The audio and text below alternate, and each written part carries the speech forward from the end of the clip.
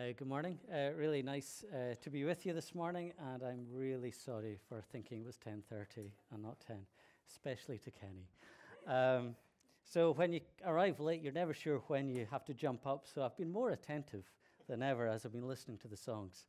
So this morning, I thought we'd look together in Isaiah chapter 28 and verses 14 to 29.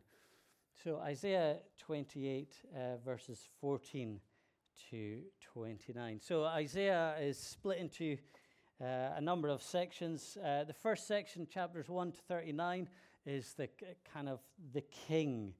And from chapter 28, there are a series of 6 sermons warning people about who they should put their trust in. And so this is the first sermon of warning. And one of the references we have in this passage is then found again in 1 Peter chapter 2. And it's all around this idea of Jesus as the cornerstone. So the sermon title is Securing Your Trust in Jesus, because what we're going to find in this passage is that the people are going to be urged not to put their trust in a political alliance, but to put their trust in the Lord God and to build their life on Him, because He is a precious cornerstone. So that's just a little bit of kind of background. So let's read these verses together. Therefore, hear the word of the Lord, you scoffers, who rule this people in Jerusalem. Because you have said, we have made a covenant with death, and with Sheol we have an agreement. When the overwhelming whip passes through, it will not come to us. For we have made lies our refuge, and in falsehood we have taken shelter.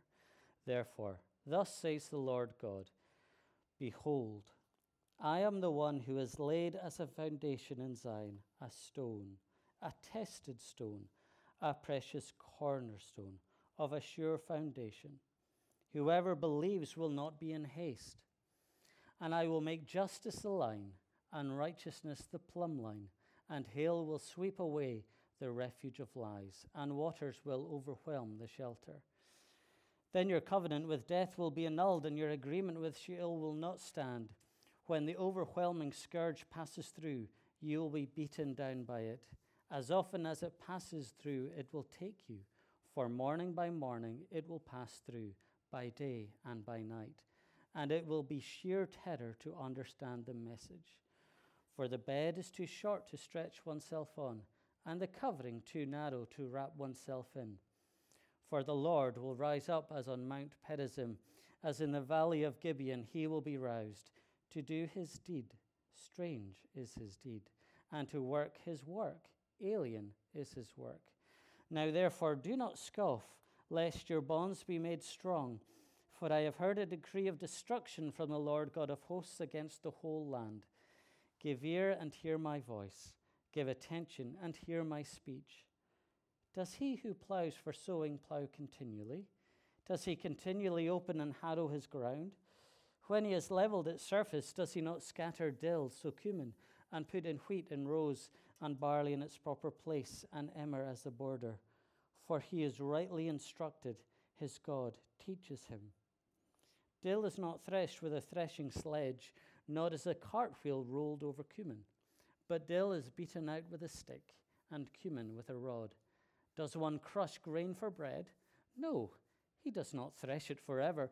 When he drives his cartwheel over it with his horses, he does not crush it. This also comes from the Lord of hosts. He is wonderful in counsel and excellent in wisdom. This is God's word. So, it might be a good idea to keep your Bible or app open as we go along, because we're going to reference quite a few of the verses as we go. So I don't know if you have seen the show Traitors. It kind of become this kind of slightly public kind of sensation a few months ago. It's basically a group of strangers are placed in this castle, and they have this massive game of wink murder, all whilst being on the telly.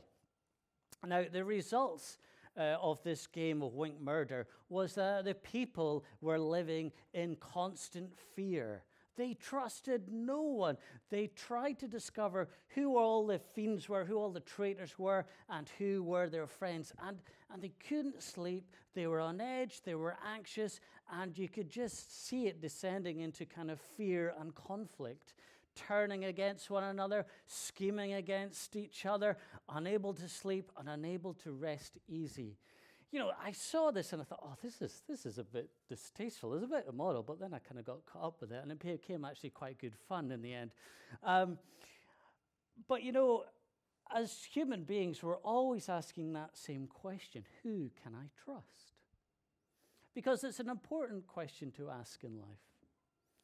How many of you kind of buy the simplest and smallest item, but you constantly look at reviews? It takes you about 3 weeks to read all the reviews, and then you actually buy the thing. Or when we're coming up to an election, we kind of think through, which candidate can I vote for? Who is most trustworthy? Who will work on my behalf? Or maybe at work, you're kind of wondering to yourself, who can I give this task to? Who will get this task done? Who can I trust? And at an even more personal level, with our partners or our friends, the ones we choose to commit to, the ones we choose to be open with, we feel safe with them. We enjoy their company because we can trust them. But even though we trust our nearest and dearest, we all know that part of life is about rebuilding trust, even with those that we're closest to. Because sometimes trust is broken and often needs rebuilt. And thankfully, though, that's often possible. But Isaiah is putting before us, and he's asking us to imagine something better, something deeper. He's asking us to imagine putting our trust in someone who will never let us down.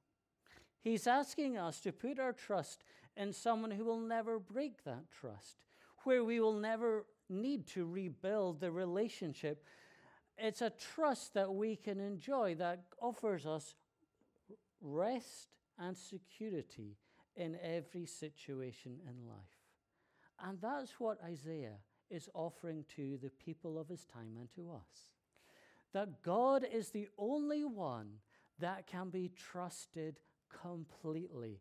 And that when we put our trust in God and follow him out of our ways and into his adventures, we can find rest and security. And so in these verses, Isaiah is going to contrast the results of trusting in anything that is not God with trusting God himself. So the first thing Isaiah does is he shows us what it looks like to put your trust in something other than God. And so the title of this part is The Insecurity of a Misplaced Trust. Fear can be exhausting, can't it? And the political leaders of Judah in the time of Isaiah are exhausted by fear. Threats of violence and conflict loom. The great Assyrian superpower is on the march, and they're just over the border. And around the war room, the leaders of Judah are considering how they might secure their borders. And what they're doing is they're looking at all the options, and they decide our best chance of rest and security is to tie ourselves and to create an alliance with the Egyptian army. They view this as their only real option in this time of crisis, and politically it's a smart move. But it wasn't the move worthy of God's people. Because you hear Egypt in the Bible, and what do you think of Egypt? You think of Exodus, you think of enslavement. And so the people who had been once enslaved by the Egyptians are genuinely and about to create a deal with the Egyptian army to be their protectors. It's not what the people of God should be thinking about. It's not where they should be going. It's not what God wants for them. And the tragedy unfolding before Isaiah is that the leaders are close to abandoning God and trusting God and throwing themselves into the arms of Egypt. Because previously in the chapter in verses 1 to 13, Isaiah had pleaded with the leaders to open their eyes to what had been happening over the border. Over the border lay Israel. And what had Israel done? They had seen the external threat of Assyria, and they had just bowed to Assyria, and they had gone to Assyria for help, but Assyria had swallowed them up. And with increasing exasperation in his voice, Isaiah says, an alliance with Egypt is nothing but a covenant of death, in verse 15. Isaiah is pleading with them that abandoning God will result in judgment, and they need to wake up from the delusion that convinces them that this is a great deal, that this alliance will secure for them a prosperous future, and that abandoning God's, trusting God is simply inconsequential to their lives. But Isaiah is not about leaving them in ignorance. And so Isaiah is calling them and challenging them. And so what Isaiah does is he paraphrases Judah's leaders. He's claiming that they're thinking in verse 15, when the overwhelming whip passes through, it will not come to us. They're naive. They think there'll be no trouble when we do this. But look in verse 18. Isaiah speaks about the reality of what will happen. Isaiah declares that they will indeed be beaten down by it. Their mistrust of God leads not to security, but to enslavement. It leads not to security, but to restlessness. Or to put it another way, they've made their bed and they're going to have to lie in it. But look at verse 20. Their bed is too short and the sheets are too small. Try sleeping in a bed, even for a small guy with a short bed and no duvet. It's a nightmare. Like the leaders of Judah, we too come to crossroads situations in life. Times where we need to decide, who will I trust? Times where we need to say, will I trust God, or will I abandon trust in God and try to find security in someone or something else? I know at times we choose any option apart from God. We choose to shelter ourselves in refuges which are not God and which are simply a refuge of lies, as it says in verse 17. And so this morning, I think we're being invited by God through this passage to consider, where in your life is God calling you to trust him more fully, to surrender control and accept his timing and his answers. We don't face the rampaging army of the Assyrians. Our enemy is sin, rebellion against God, going our own way, not trusting God and trusting ourselves to figure things out. But unlike the Assyrian army, sin can eternally enslave us. Forming alliances with superpowers is perhaps not how we seek to secure our futures here in Leith. But it could look something more like this, delving into increasing levels of comfort. Maybe that looks like focusing more on an online life to insulate ourselves from the problems and worries of connecting with real people and the real struggles they face. Perhaps it's in trying to secure our future, so we obsessively save for the disaster we imagine could be looming round the corner, or we work increasingly long hours to insulate ourselves from being seen as being replaceable, and so we try to make ourselves irreplaceable. Maybe the fear of conflict looms large in our relationships which you cherish, and so you just say yes to everything and you say nothing at all, keeping our heads firmly underneath the parapet. And so God says to us, Are you putting your trust in these things? And if you are, you've abandoned trust in me. And that's sin. And that's an issue. And that issue needs to be dealt with. Because these are all alliances that we make to try and make ourselves more secure and to give ourselves the rest that we need and we long for. But to take refuge in anything but God, like the people of Judah, will only result in insecurity and restlessness. You see, God allows us to look honestly at our situation. And when we face the reality of our guilt, we don't need to be afraid, because God will display his forgiving power, because God loves dishonest sinners.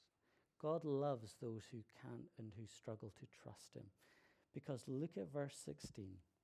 God comes and he says to the leaders of Judah and to us, I am willing to be your ally in Christ if you let me. Build an alliance with me. And so what we see, secondly, is the security of trust in God.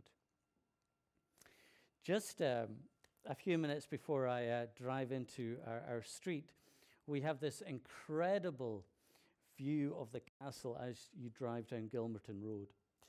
And you see in the distance this strong castle on a rock.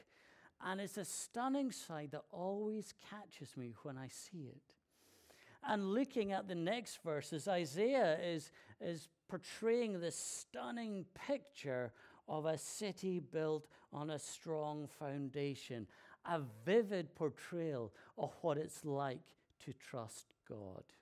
Zion, the city of God, has as its foundation what?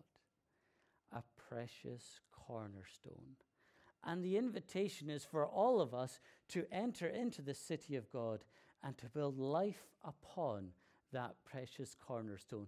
It's a call to trust God.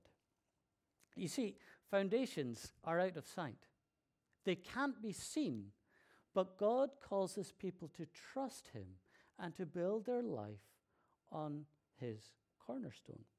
What Isaiah was outlining here in these verses would become clear to us hundreds of years later when in 1 Peter 2, Peter describes Jesus as the cornerstone. Peter quotes these verses in 1 Peter 2, and he attributes them to Jesus. And in that description, Peter is very, very deliberately taking us back to this image and says this: trust in Jesus is the means to real and lasting security in life and death. You see, as we look upon the cross of Jesus, we see the fullness of God's love and his faithfulness and justice on display. In that display of loving faithfulness, he declares to us all, you can trust me. At the cross, we find forgiveness. We find a God who forgives. Look at verse 17. Because it presents us with an image of a plumb line of righteousness. We would call it today the kind of spirit level of righteousness. When measured against God's standard, the people of Judah, the leaders of Judah, all of us indeed, are found wanting. And all of us are condemned, and our only hope is Jesus. Why is our only hope Jesus? Because he is our living hope, because he perfectly and correctly matched God's righteousness. Like Judah's leaders, we are far off God's standards and under God's judgment. But God's Son Jesus secures forgiveness through the cross so that you and I could confidently and with trust build our lives on his righteousness. You see, when this truth grips our hearts, that we can trust God. And as we move into deeper relational trust with God, we enjoy deeper rest. Look at the end of verse 16. Very last sentence. Whoever believes in me will not be in haste. We can rest because God is our foundation in every situation. Whether joyful or challenging, we are at home in God. We rest, we can chill out because God's got us. At times, though, it looks as if God can't be trusted. It almost seems that God exits the stage of our life at times, and we feel as if he's abandoned us. And it confuses and it saddens us, and it makes us wonder, and it makes us a bit more restless. But you know what? Isaiah recognizes this. Isaiah clocks this in life. He's a realist. And he knows that trust in God is not as simple as saying, just trust in God. He knows that it's more difficult than that at times. Because look at verse 21. Because sometimes God's work in our life seems alien, or his deeds seem strange. I know during these times, we can often be tempted in those strange times, those alien times. We can be tempted to try and wrestle control back and try and fix things ourselves. That's what the leaders of Judah are doing in this moment. They're busying themselves trying to find a political solution. You know, how might it play out in our own life? Well, I was reading an article about a writer who had just completed a book. The name was Rena Raphael, and her book was entitled The Gospel of Wellness, Jim's Guru's Good, and the False Promise of Self-Care. She outlines how she kind of immersed herself in wellness. But what she noticed is that when her father passed away, the cracks in her wellness regime began to appear. And she couldn't quite figure out, and her whole life was beginning to crumble in front of her. Because she noticed that what wellness was doing was not refreshing her, was not nourishing her, was not giving her rest and security. But she realized that her wellness regime had simply become a job. And she writes, I was personally not feeling or performing any better, she remembers. Rather, I was consumed with wellness, and my body, it became work. Her trust in wellness to bring satisfaction had left her exhausted. What is true, though, is this, that God is good and is the fountain of true joy and delight, and who eternally satisfies. What causes us to be over busy or to panic? What causes us to work hard, to busy ourselves? Maybe we're those who busy ourselves trying to keep all our friends happy, to prove yourself or myself as an ever-dependable friend. Could it be that you work hard at work for the same reasons? But when we're in Christ, what we must capture and what we must keep coming back to is this, that God is gracious and justifies you freely through faith in the finished work of Jesus. Because verse 16 keeps coming to us and reminds us that those who've built their trust on God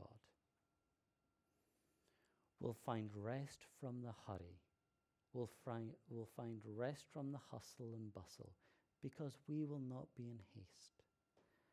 God will at times call us to wait in the presence of our enemies, coming to our aid later, and at times coming in unusual ways.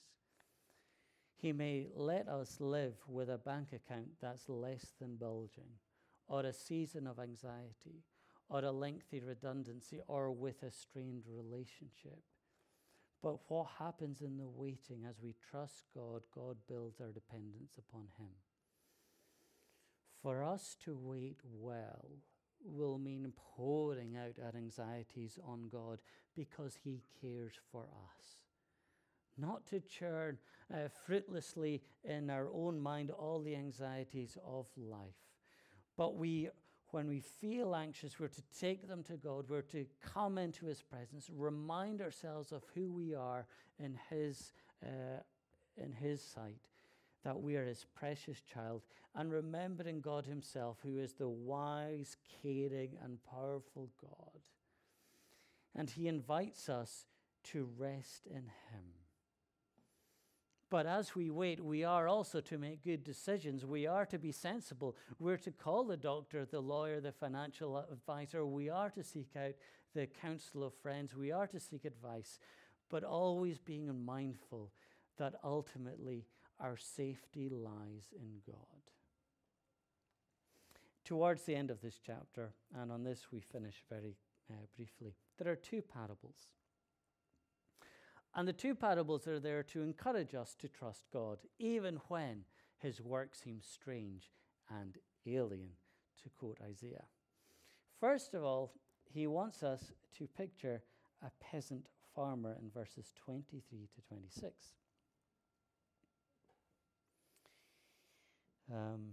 The farmer understands that there are seasons. Sometimes there are seasons of plowing, and sometimes there are seasons for planting. Isaiah uses this picture to tell us this. God breaks up the hard ground of our hearts at times. And he does this so that we don't remain fruitless, but that we can become more fruitful. The plowing may be rough and it's going to be hard, but it's a season. One day, new life will be planted. One day, God will start a sowing season. You see, God wants to enrich in our lives, and he can do this through a hard season of plowing. And then finally, in verses 27 to 29, it's a parable about refinement. Who would imagine you'd be reading about Dylan Kuman in church? Each product is dealt with in different ways and dealt with proportionally and carefully. And Isaiah is using this parable to tell us this. God allows suffering no more than is necessary. You see, God's strange work, his alien work, is specific and tailored to our needs. You see, dill is not treated the same way as cumin. They're treated differently so that both can be used. And so here we're being reminded that it may be a season where it's the kind of, where it's a difficult season, but actually it's done proportionally. You will not, and I will not, receive more than will break us. But it's tailored by God for our unique and specific situation. That's why in verse 29, if you see that, Isaiah says, God's plan is wonderful in counsel and excellent in wisdom. So Isaiah 28 verses 14 to 29 is a sermon by Isaiah urging us to trust God. He's urging us not to put our trust in the things that cannot satisfy, cannot bring rest and security, but to place our trust in God, in whom we find real rest for our souls. Let's pray briefly. Father God, thank you that you are good. Thank you that you care and that you are wise. And Lord, thank you that in you we can rest and that we can be refreshed. And Lord, we pray that each one of us this morning would more diligently put our trust in you, that we would quickly go to you for refuge, that we would not put our trust in the refuges which are all around us, pretending to give us rest and security, but that our only trust would be in you. We ask this in Christ's name. Amen.